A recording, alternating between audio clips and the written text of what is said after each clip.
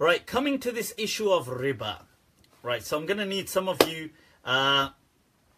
It's done, people, it's done. Don't worry about it. Is that the devil sign or is that the devil? I don't know, whichever one. I'm trying to provoke people anyway. So, when people get agitated, I just love pushing their buttons even further. It's like sometimes people will make annoying comments and I'll delete them. And they'll say, oh, Mufti Abu Layth, why did you delete my comments? And then I'll delete it again. And I'll say, because I can. Why did you do it? Because I can. Right, so, right now, coming to... Okay, this is going to need a bit of focus. Riba. Right, okay. Now, riba is an incredibly, in my understanding, an incredibly complex, yet it's an overclaimed subject. Like people feel, too many people feel that they actually understand riba. And it's become symbolic. This is the problem. That riba has, the concept of riba has become symbolic within Islam. Right? Ahlan wa sahlan, those people just tuning in, ahlan wa sahlan, if you'd like the actual... Sorry, I get distracted. Some people are just trying to correct my drinking. If you'd click like and share the link, share the live feed, get it out there. It's an interesting and important point on riba. I'd like many people to benefit. What's life if not lived? And absolutely, what's life if not lived on the edge? That is something I say. Right now, I need us to understand something here. This is slightly complex. I'm going to need you to bear with me. Okay. You can all be my murids. Ahlan wa sahlan. Yeah. Right now, an absolute love coming right back at you, Murad Ahmed. Shukran, shukran. Right now, the thing is, look, listen. I need you to kind of focus on this. Riba has become symbolic. Now, we need to take a step back. Religion to many people is just symbolism. Okay, religion is symbols. This is why, to many people, and this is a fascinating point, and I was just having this discussion last week with a sheikh from Birmingham, Sheikh Sajjad. I don't know, those of you that know him, an amazing person, spelt S-J-A-A-D. And we were just discussing this point that religion is symbolic to many people. Okay. It's only about symbols. That's how they identify with religion. Hence, I'm not considered religious to many people. I mean, I'm not saying I am by their definition of religious, but because I don't carry any of the symbols that they would identify religion to be. So to them, religion is symbolism. It's iconic. It's through icons and symbols. Now, and that will be partly through things like dress, through attire, affirmations, through rituals, through, I suppose, but rituals you can't always see, like praying, I suppose, but you can't always see people praying, but you could see the way they're dressed. You could see the way they have a beard or wear hijab or do certain things. And this is what it's all about to people, symbols.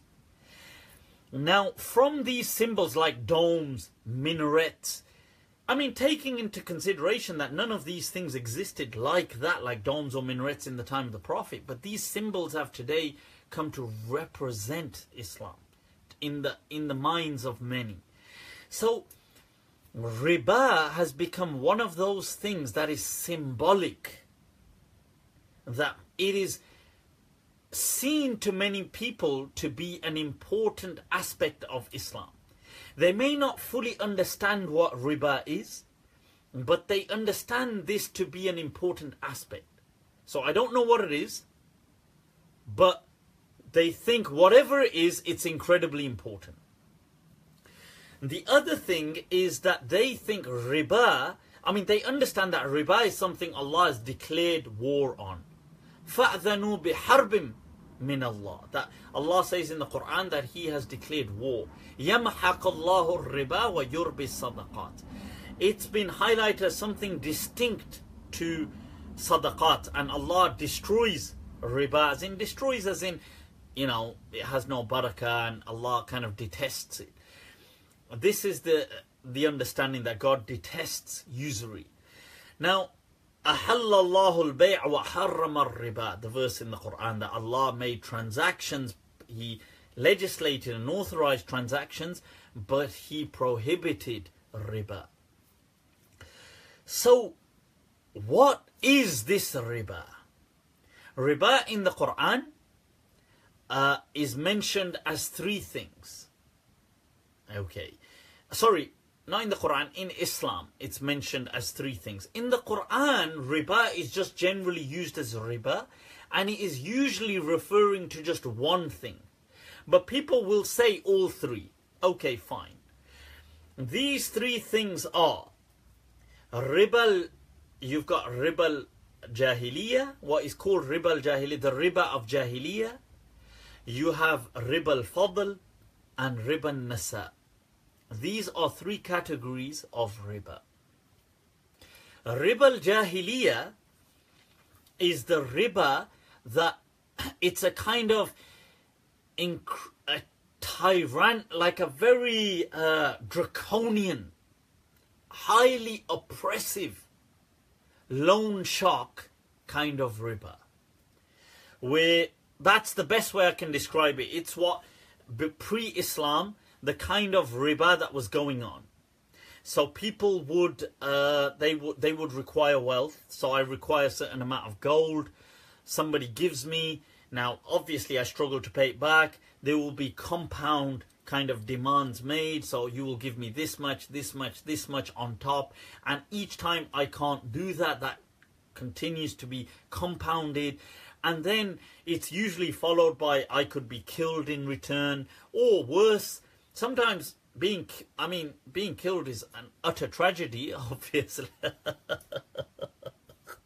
Obviously it's an utter tragedy. And what's that what's that poem where he says,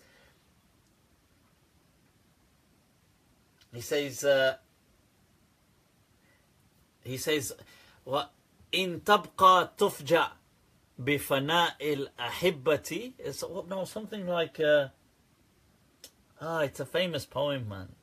He says wa fana'u nafsika la abalaka afja'u. That if you do survive, you will come to see, like, witnessing the death of many loved people will be shocking to you. And he says, وَفَنَاءُ نَفْسِكَ لَا أَبَالَكَ أَفْجَاءُ. But surely you dying is indeed a greater tragedy. So I'm not kind of denying that it's not a great tragedy. Dr. Ahlan wa sahlan, and ahlan wa sahlan to all those just coming on late. Do click like and share the live feed. I'm trying to discuss the topic of riba here. So people, sometimes obviously they would kill you, but they would sometimes torture you, enslave your children, drag your children away from you, torture them, your wife or wives back then, or whatever it is. And you know, it was the whole highly oppressive kind of context to this usury which contained this concept of riba, this kind of loan shark culture, but to the power of 10. Now, then you have the second category of riba, which is riba al-fadl. Riba al-fadl is where we are transacting with each other, but we are taking more than what we're giving. Okay, now this is done between categories. Now this is strange because the hadith mentions, this is Sahih hadith, which is in Sahih Bukhari, it's in Sahih Muslim, in many of the other books, that the Prophet ﷺ said in a hadith that al-dhahab bil-dhahab wal-fidda bil-fidda, that gold by gold and silver by silver, وَالتَّمْرُ بِالتَّمْرِ, and dates by dates, that and وَالْبُرُّ بِالْبُرِّ وَالشَّعِيرُ بِالشَّعِيرِ وَالْمِلْحُ بِالْمِلْحِ, and wheat by wheat and barley by barley and salt by salt. These 6 things are mentioned. I almost did 7 then. That's like in the fiqh books when they say, okay, these 5 things, but they only mention 4. Right? Or say 3, but mention 5. Right? So these 6 things in the hadith are mentioned, these categories. Now, the Prophet said that if you're trading in these, now it's strange that, you see, what the hadith says is that they must be of equal proportionality. The question here is, why would you even trade in equal proportionality? Like, why would I give you 1 kilo of wheat for 1 kilo of wheat? You wouldn't. So, and then the interesting thing is, it mentions riba nasa. Hand to hand, exactly, I'm coming to that. But if you are to delay one of the payments, that with the exception of gold and silver, so with the exception of currency, if you are bartering and you are to delay one of the goods, so you're taking it now and you're collecting the other thing from, so I'm taking something from you and you can, so I say, give me the 1 kilo of dates, you can take 2 kilos of wheat, but you can collect that from me tomorrow. So it's not instant, it's not hand to hand. This is declared, you see, it's declared riba. Now this is the shocking thing. It doesn't actually make much sense. That why, okay, if it's the same category, maybe it's just a statement. Maybe the Prophet is saying, it should be like 1 kilo of wheat for 1 kilo of wheat to kind of, this is an emphasis to draw away kind of any oppression. But then the Prophet says in the hadith, فَإِذَا اخْتَلَفَتِ الْأَجْنَاسِ, but if you're trading between categories, like dates for wheat, فَبِيعُوا كَيْفَ شِئْتُمْ, sell as you want. You don't have to be 1 kilo for 1 kilo. مَا كَانَتْ, as long as it is يَدًا بِيَدٍ, as long as it is still hand in hand.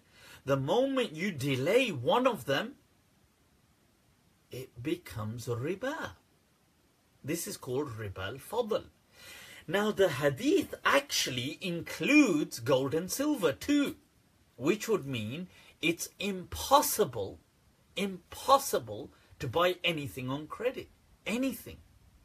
But what the scholars did is they all did an ijma, whatever that means, but some kind of a consensus, that the scholars came to an understanding that gold and silver is exempt from this hadith, even though the hadith mentions gold and silver in the beginning.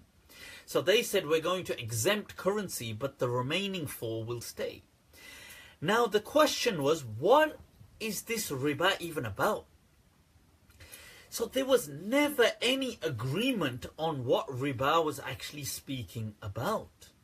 When Allah says in the Quran that أَحَلَّ اللَّهُ الْبَيْءَ وَحَرَّمَ الرِّبَا, that al-bay', Allah has made transactions halal, all transactions halal. This alif lam is either lil jins or lil istighraq. It means either kull bay' is halal, or jinsul bay', the category of transactions are halal. وَحَرَّمَ الرِّبَا, and made riba haram. This alif lam in riba is not kull riba, because riba simply means an excess. And everybody agrees that not all excesses are haram. In fact, most excesses are not haram. So alif lam in riba is referring to a type of riba, or a riba that I've got in my mind, what we call al-ahdu dhihni. How do we know this? So for example, let's look at all the hadith. So for example, the hadith of the kharras. So you could, in the time of the Prophet, this was a common practice. They would go to dates on the trees. The dates, whilst they're still ripe, but they hadn't been plucked and kind of taken off. And they would say, okay, I'll buy all of those from you for these grapes I've got here. And they would just guess them, estimate them. And they had experts to do this, and they were called kharrasun. And these people, the kharras, were like experts. So they would say, and they would allow them a margin of error up to a third. So for example, I'd look at that tree and I'd say, right, for that tree, I estimate there's 10 kilos of dates on there. So I've got 10 kilos of dates here. You can take them and I'll own that. So that's, and this was common. And there was guaranteed excess in this transaction. There's no way you got it down to the exact date. Never. But it was okay. The scholars say that the excess could be up to a third of the entire quantity. The other thing is, none of the scholars agreed on, there has been no agreement on riba to start off with. What riba is actually even about. Okay. I'm just giving us an understanding. So Umar ibn al-Khattab famously said that I wish the Prophet ﷺ passed away, and I wish one of the things he explained was riba. Ibn Abbas radiallahu anhu in Sahih Muslim clearly denied any riba in delayed transactions. No, sorry. Sorry. He denied, let me correct myself. He denied any riba except in delayed transactions. Right, he denied any riba except in delayed transactions. So as long as we're trading hand in hand, you can do whatever you want. I can take double, less, whatever I want. He didn't. This was Ibn Abbas. This is in Sahih Muslim. So a whole entire category of riba, Ibn Abbas completely denied. The other thing is, why on earth is, when the categories are different, are we not allowed to delay the payment? Why are we not allowed to delay the payment? Now, sorry, why are we, like, if we're bartering, if I'm taking wheat from you for dates, why am I not allowed to say, collect the dates from me tomorrow? Why does it have to be hand in hand? How does that become riba? I mean, I can understand if I was exchanging gold for gold, that maybe tomorrow the value of gold would change. If it was fluctuating that suddenly. But why with bartering if the categories are different? So Ibn Ulayya and some scholars are the only scholars who said that that's okay, like this doesn't make any sense. Now I'm coming to this about the riba from a bank. Now, this is setting out the premise. This is important to understand. Right now, I asked almost every senior scholar I could imagine in this day and age to explain this to me. And wallahi, not a single, I mean, they could explain it and they could give an understanding which I could arrive at anyway, and which is, you know, it's not even, I mean, that, okay, that maybe some exploitation could come about, but nobody has explained. I've never come across a kind of thirst quenching explanation on why bartering, the delaying of one of the kind of products, is riba. It doesn't make any, like, it doesn't make much rational sense, okay, to start off with. Now, then the thing is, okay, these four categories are mentioned in the hadith. What about other things? What about, so for example, what about mobile phones? Nobody believes there is riba in mobile phones. Nobody. I could give you, this is a Samsung, I could give you one Samsung for 3 Samsungs. Nobody will call that riba. I could swap your house for another house, for 2 houses. Nobody will call that riba. I could swap your car. Now, when it came to what does riba operate in, the scholars massively disagree. There's never been any agreement to start off with. So the Hanafi madhab looked at this hadith and said, well, riba based on wheat, barley, dates and salt, this is to do with scalable and weighable products. So riba is in weighable and scalable products only. The Maliki madhab looked at this and said, no, this is to do with food. And the Shafi'i said this is to do with food. The Maliki said, no, but this is a particular type of food that is storable. So these are products which you can store for almost a year. So they're not perishable or easily perishable items. Hence, there is no such riba, according to the Maliki madhab, in things like fruits. I could trade apples with you, and I could take more or less. The Maliki madhab says that's not riba, because there's no riba in fruits. But according to the Hanafis, that's riba. Why? Because you scale them when you sell them. So there was never a clear understanding on what riba actually is. Everybody agreeing that on several things, huge things, there is no riba. Like, even though linguistically it does exist. So, like the mobile phone example is a good example. Like swords in the past. I'll give you one sword for two swords. I'll give you this shield for this many shields. Right? Why am I explaining this? I'm going to make it relevant for us in a moment. But I need to explain this to show that there was never from the offset any clarity in what riba was actually speaking about. It's important to understand that. Right, now, okay, moving on from all of this. Right. What about we need to come to what bothers people, because people today don't barter generally. They're not going to swap apples and oranges and do things like this. But they want to buy a house on mortgage. They want to take out a loan. Are these things riba? These things are not riba in the Quranic sense, in my understanding. Yes, they may have some similarities in the sense that there is some excess of repayment. So you're seeing a similarity, like that element, and you're assuming, oh, because of that similarity, this is the Quranic riba. It's not. Why is this not the Quranic riba? Because everything is different. Now, first of all, when you go to a bank to take a loan and they give you this, they give your mortgage, they buy the house for you and you repay this house over, almost a lifetime. And obviously they've tied in inflation and stuff like this. This concept as a concept did not even exist back then. This thought of, first of all, of banks doing this, corporations did not exist. Banks did not exist. This thing of I'm giving you a money, I'm buying the house for you, you are buying it back, or you are paying me, did not even exist as a concept. Okay, to start off with.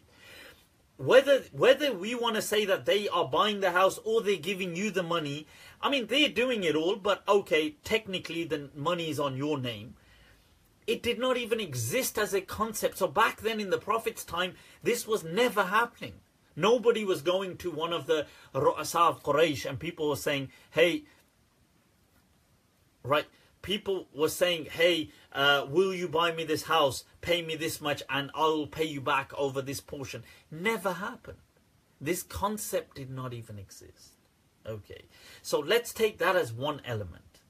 The other element is we have to understand that why riba was made haram was because of the excessive, extortionate, loan shark culture that was diabolical.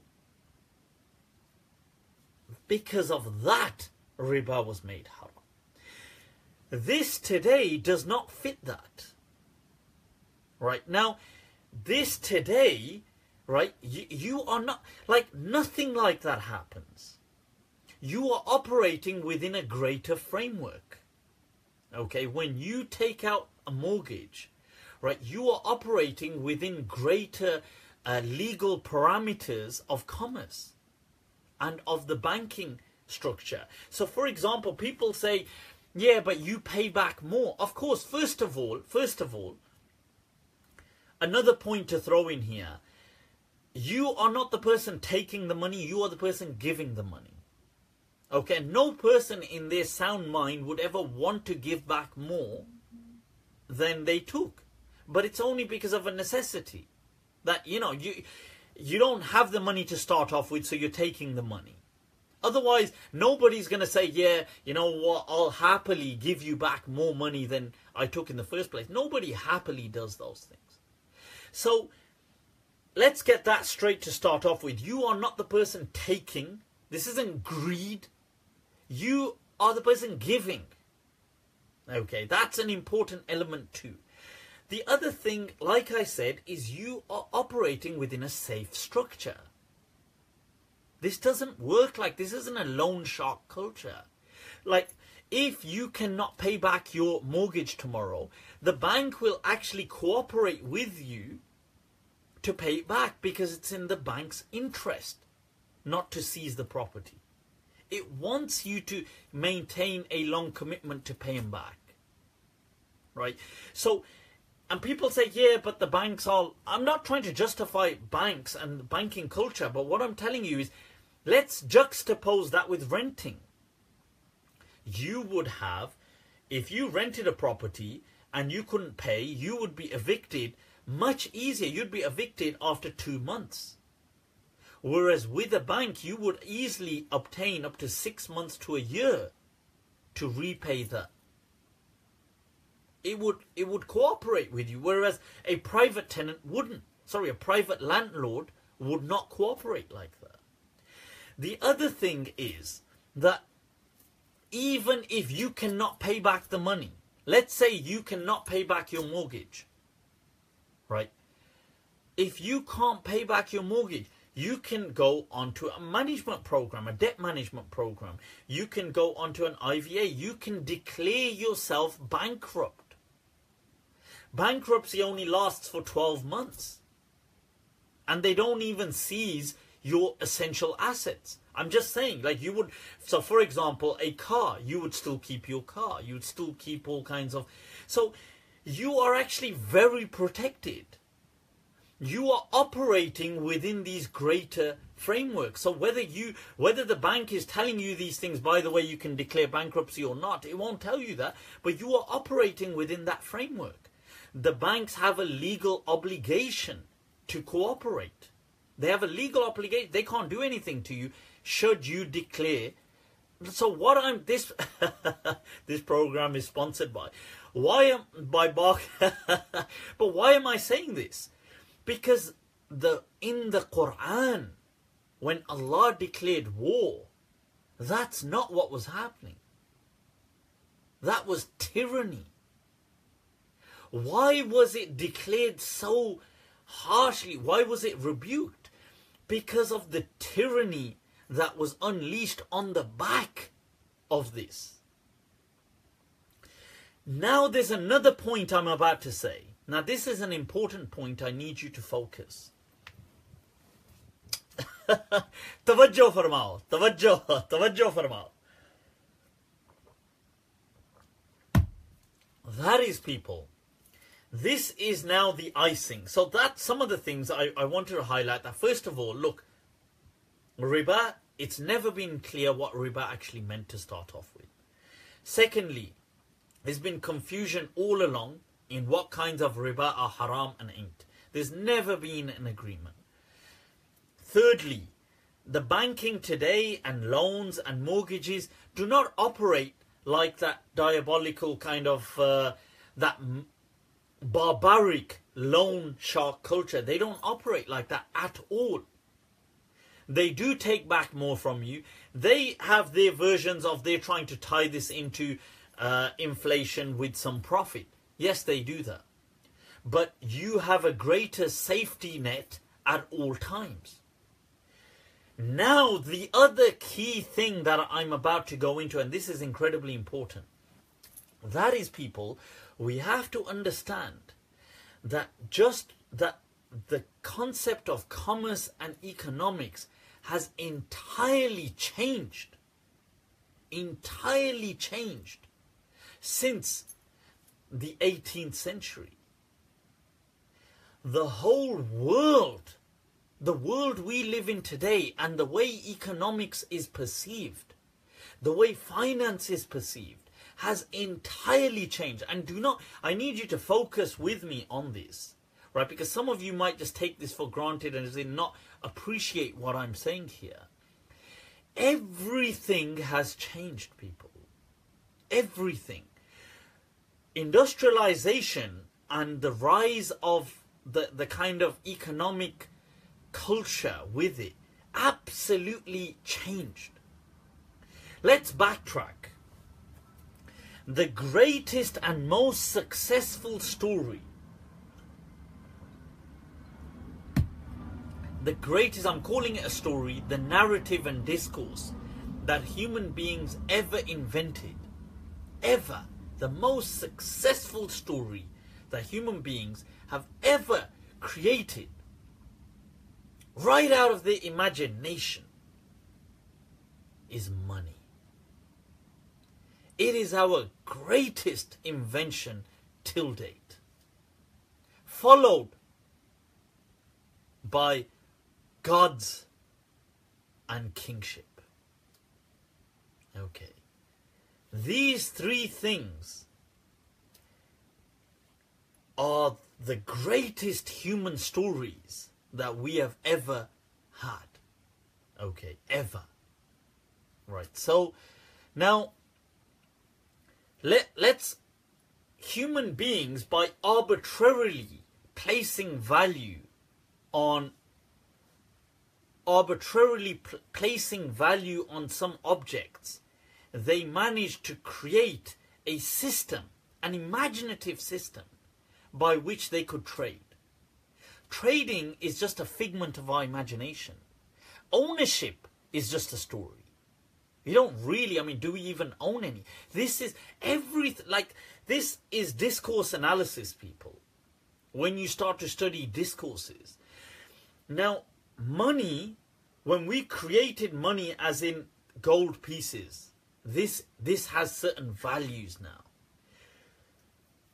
What human beings did a few hundred years ago, they did the second greatest, they got that story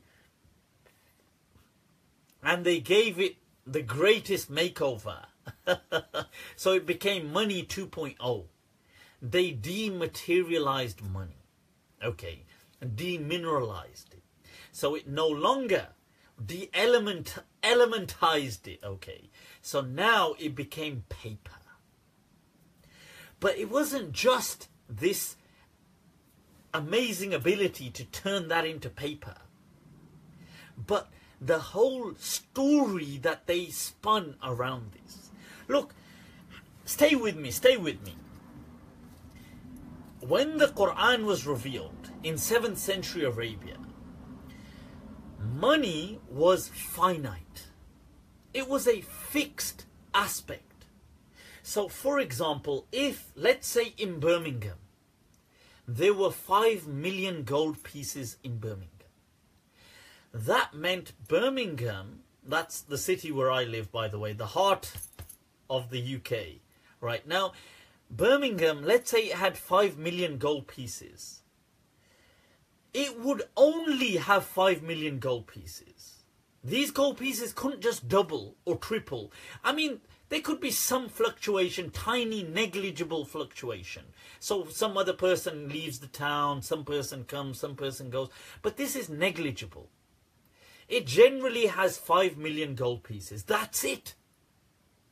When I lend you, when you borrow from me 1,000 gold pieces, you're not going to pull 1,000 gold pieces out of thin air next month.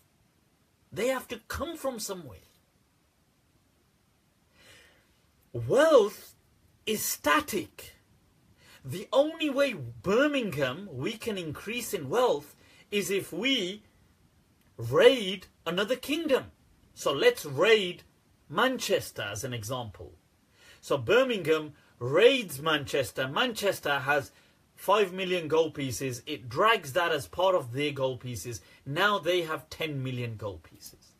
This is how kingdoms worked in the past. Money wasn't just pulled out of thin air. Gold was finite.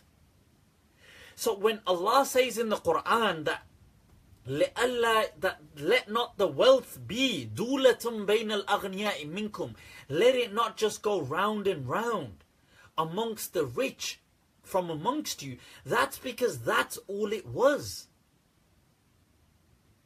Right. I've got nothing against Manchester. I love Manchester, but I'm just saying.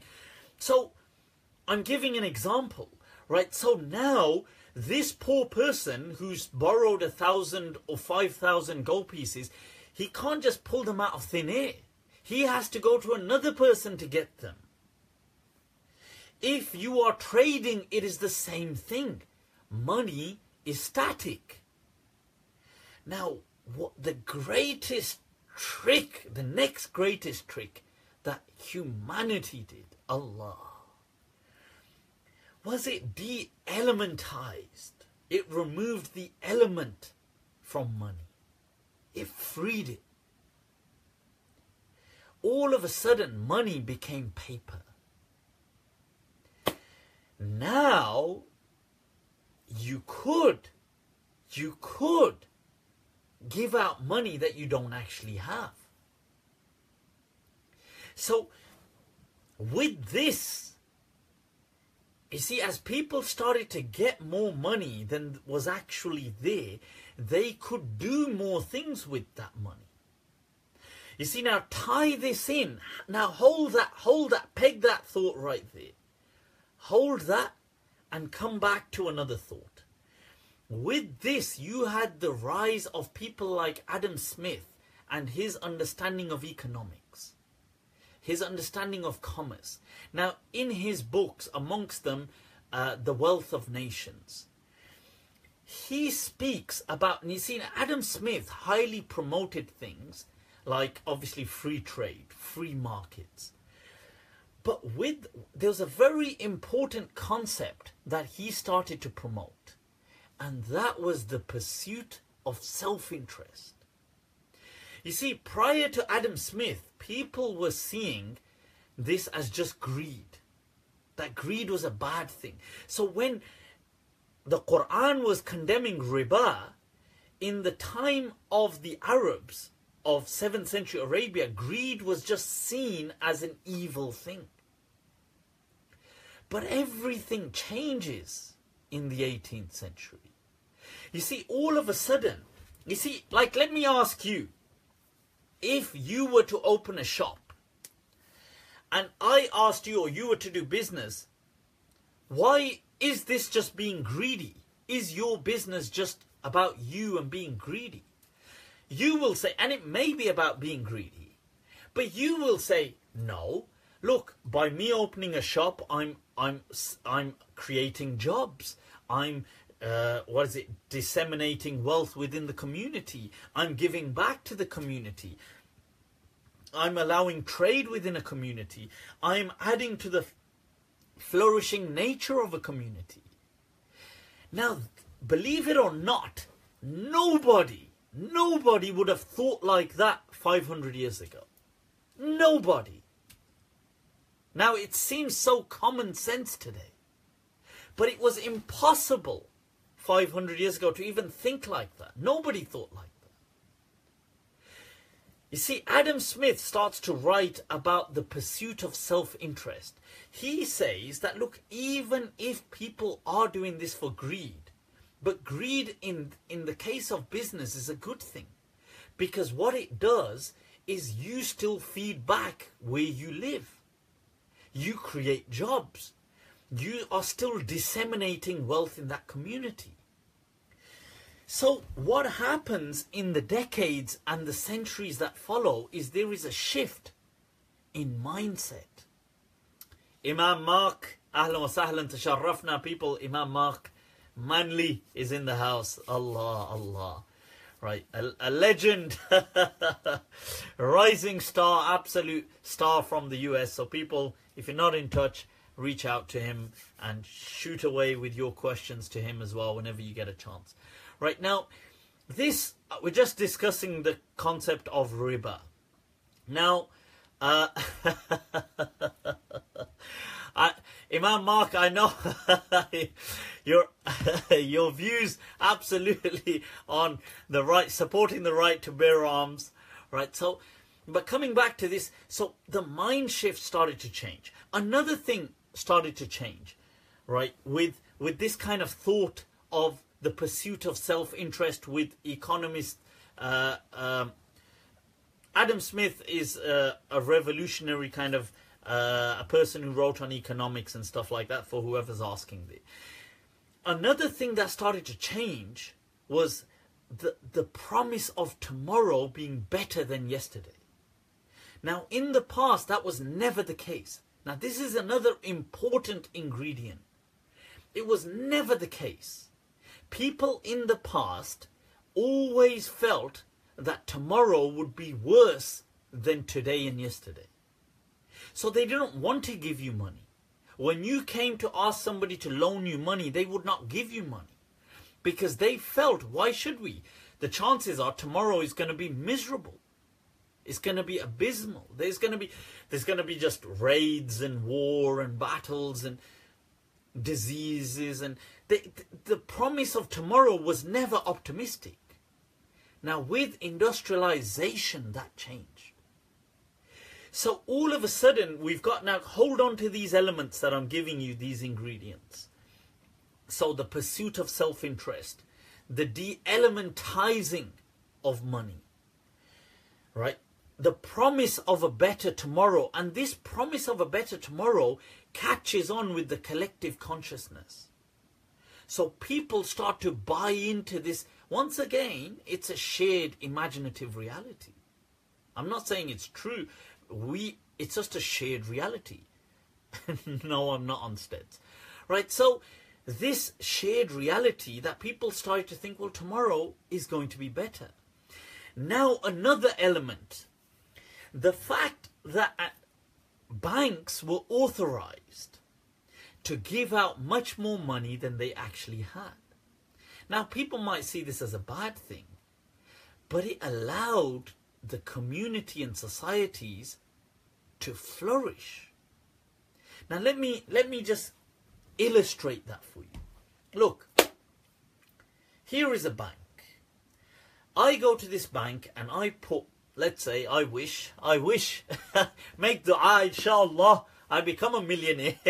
So I put 1 million in the bank, right? Pursuit of self-interest, right? So I put 1 million in the bank.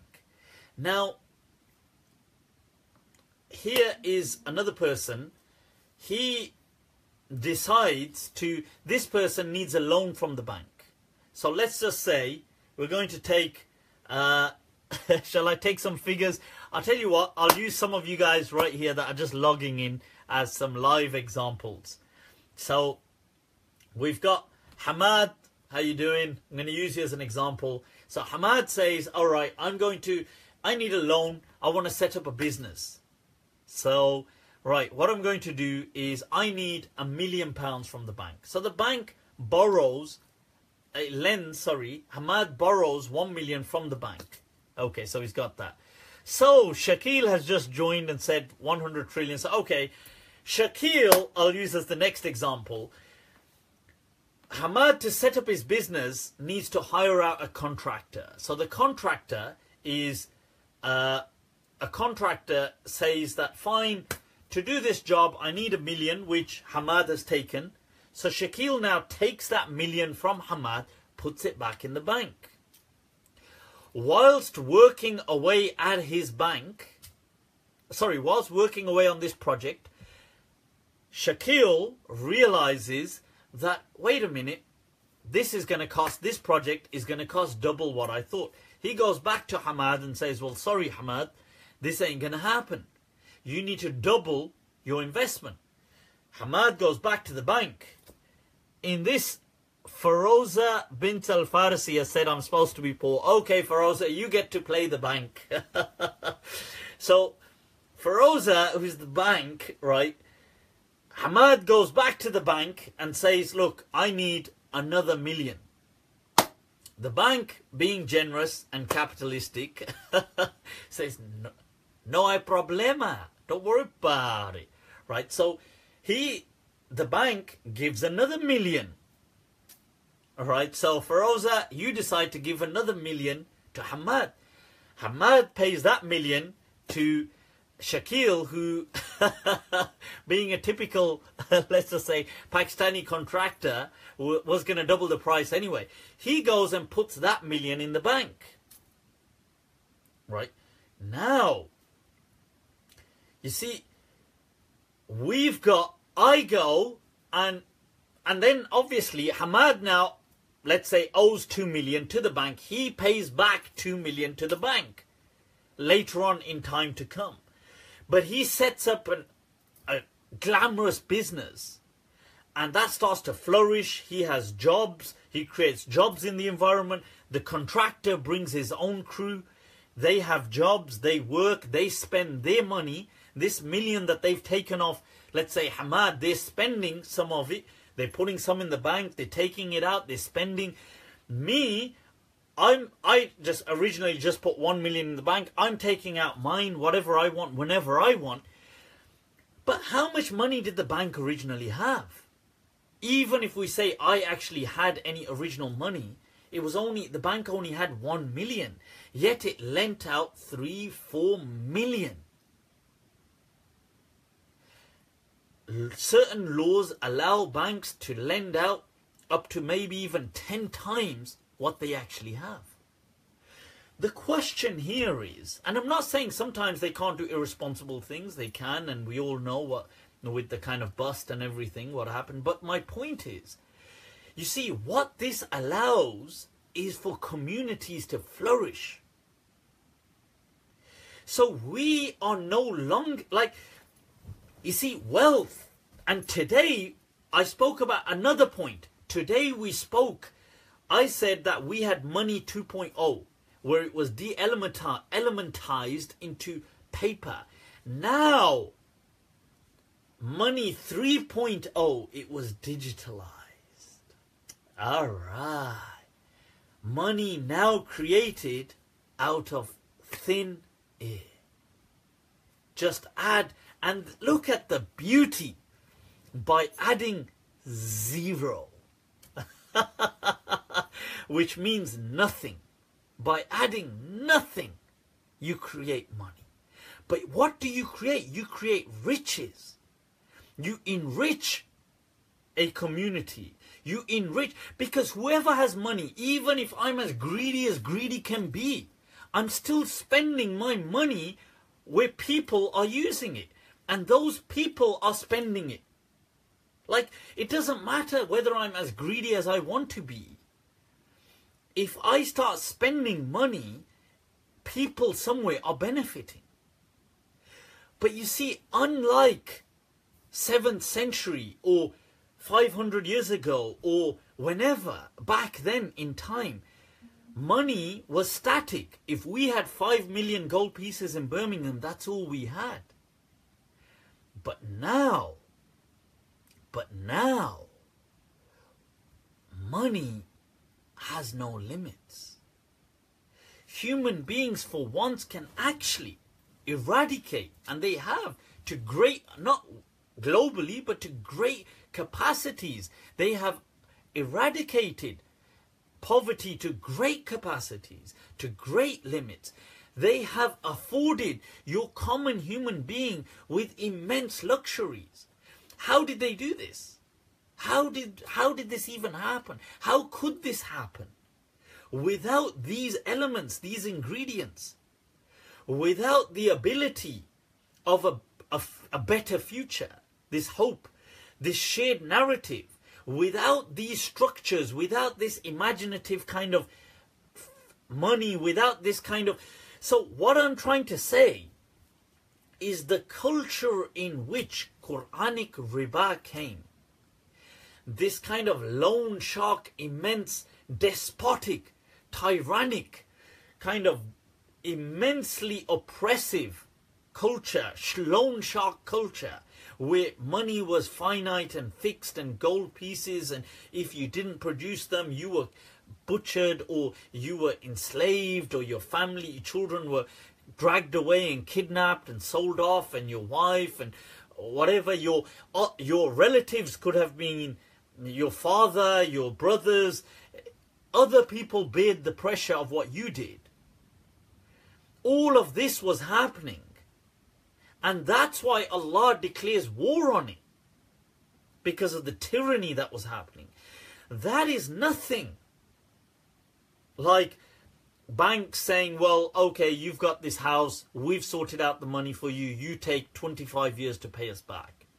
And should you not be able to pay this back, you have so many structures. You can go on debt management programs, you can declare bankruptcy, which only lasts for 12 months, and then you're free. It doesn't really, I mean, it affects your credit scoring, but nothing like that happens. The only similarity here is the fact that, okay, yes, they are asked, the amount of money repaid is more than the amount taken. But they are arguing that, look, obviously, to do that, one, we've taken inflation into consideration. Two, what they're saying is we wouldn't, look, they need, obviously, this whole culture, this imaginative reality works on motivation, which works on self-interest. So coming back to Adam Smith, they need that pursuit of some self-interest to be motivated to generate this greater dream of a more prosperous tomorrow. So what I'm trying to say, and then on top of that, you are not the person taking, you are not this person of greed saying, I want to consume people's money. You are giving. So when you do all of these things,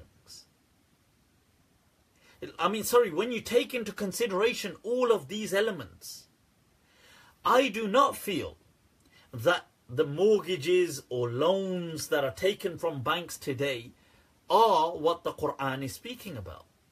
Now, you can disagree with me, by all means, but in my understanding, this is categorically a different narrative.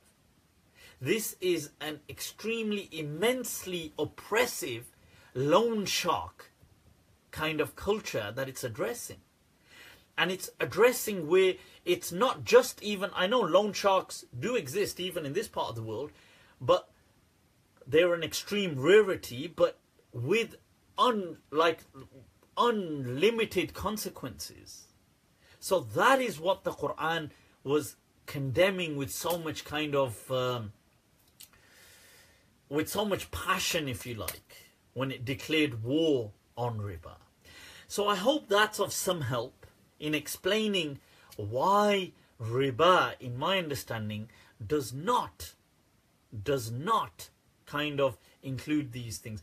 To me, a conventional mortgage, an Islamic mortgage, whatever mortgage are all the same in my understanding, right? I wouldn't necessarily view, obviously if people want to go with they want to go with what they call Islamic mortgages. To me, Islamic mortgages are they're just mortgages, like it's just a play on words. And I don't like that. The Maliki madhab has never liked that kind of attitude of trying to create loopholes and trying to kind of trick God. I don't like, I've got nothing against them, but I see it as just that. Like, oh, this ain't a mortgage, you're doing this, oh, you're buying it for me, you're renting it to me, I'm buying shares. Look, come on, everybody knows, just call a spade a spade. Like, you see, all I'm doing is I'm just saying, look, a spade is a spade. This is the banking system. Call it whatever you want. It's like Sayyidina Umar radiallahu an, in his time, he had an issue with one of the kind of neighboring dynasts. They weren't Muslim. And they were Roman. And there was one of the provinces refused to pay his taxes to him. And what happened is Sayyidina Umar said to him that we have this agreement. And by breaking this covenant between us, it's seen as a declaration of war. Would you want to do that? Why would you want to do? And that person said, look, I have no harm. I have no issue in paying you. He said that what it is calling this jizya, calling this an Islamic kind of taxation. I find it denigrating. My people insult me. So how about you can take this same money from me?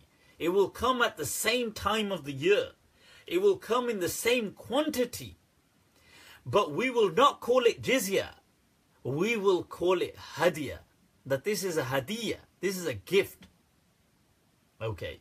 So this is what he said to Sayyidina Umar. Sayyidina Umar just wrote back to him, look, he said to him, send it on time. I said, done. I said, done. He said to him, send it on time. He said, hiya al-jizya, sammuha ma shi'tum. He said, it is the jizya.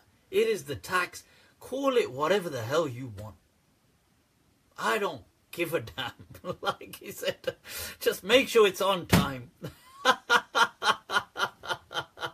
I like it. That's a style. That's the style, the swagger in the conduct. Now you see, look, I'm saying, look, let's just be real. The whole system has changed. Now you can call this Islamic mortgages, or you can call it this.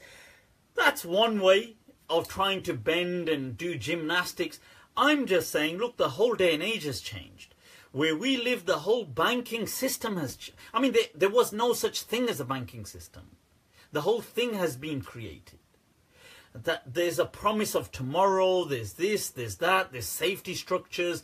It's not loan shark kind of culture. So I don't feel it to be the same.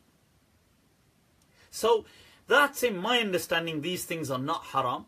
I'm not saying people have to take them. I'd like to add another little icing on the cake. This is just my point. I'd just like to say that that I feel that as Muslims and as ethnic minorities, not every Muslim is an ethnic minority, and I'm sure there's many perhaps indigenous Muslims that are watching this, and you know, God bless you all and us all, right?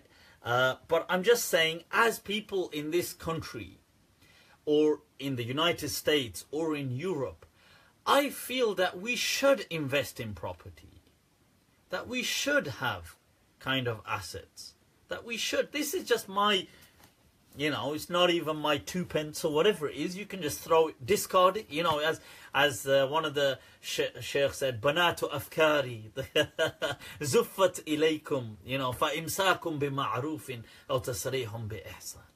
You know, that's, as Allah says, you know, I reject it, I mean, leave it gracefully or accept it respectfully. I mean, whichever way you want. But this is just my thought, that I think we should have some kind of status. We should have some capital.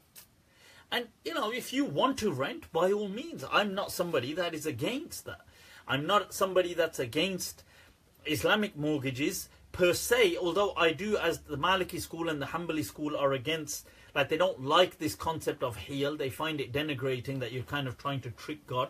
But if, by all means, if you want to, if it makes you, you know, if it makes you sleep better, then by all means, I mean, do that. I mean, but to me, these things are the same. Taking out student loans, taking out loans to fix up anything, taking out car finance, taking out a mortgage, all of these things fit the same category here. Okay, I do not believe them to be haram based on all of these elements. And riba, from the very onset or the offset, has never had an agreement over what it ever meant anyway, to start off with, as I explained and went through elaborate detail. And I know that was a bit confusing, but it was important to show that this was never a clear-cut matter. So although the term, Muslims have symbolized the term, but they never kind of had a concept. The signified was always blurry. Right. Whew. Mufti. Shukran, Abida, shukran. Right, so I hope that's of... Right, Sheikh Noman Beg, Ahlan wa Sahlan people, that's Sheikh Noman Beg in the house from America, California, people. We were in the same, although at different times, but in the same madrasa back in Karachi, Pakistan. So that's awesome. So I hope that's been of some help. I'll tell you what, I'll take some rapid rounds.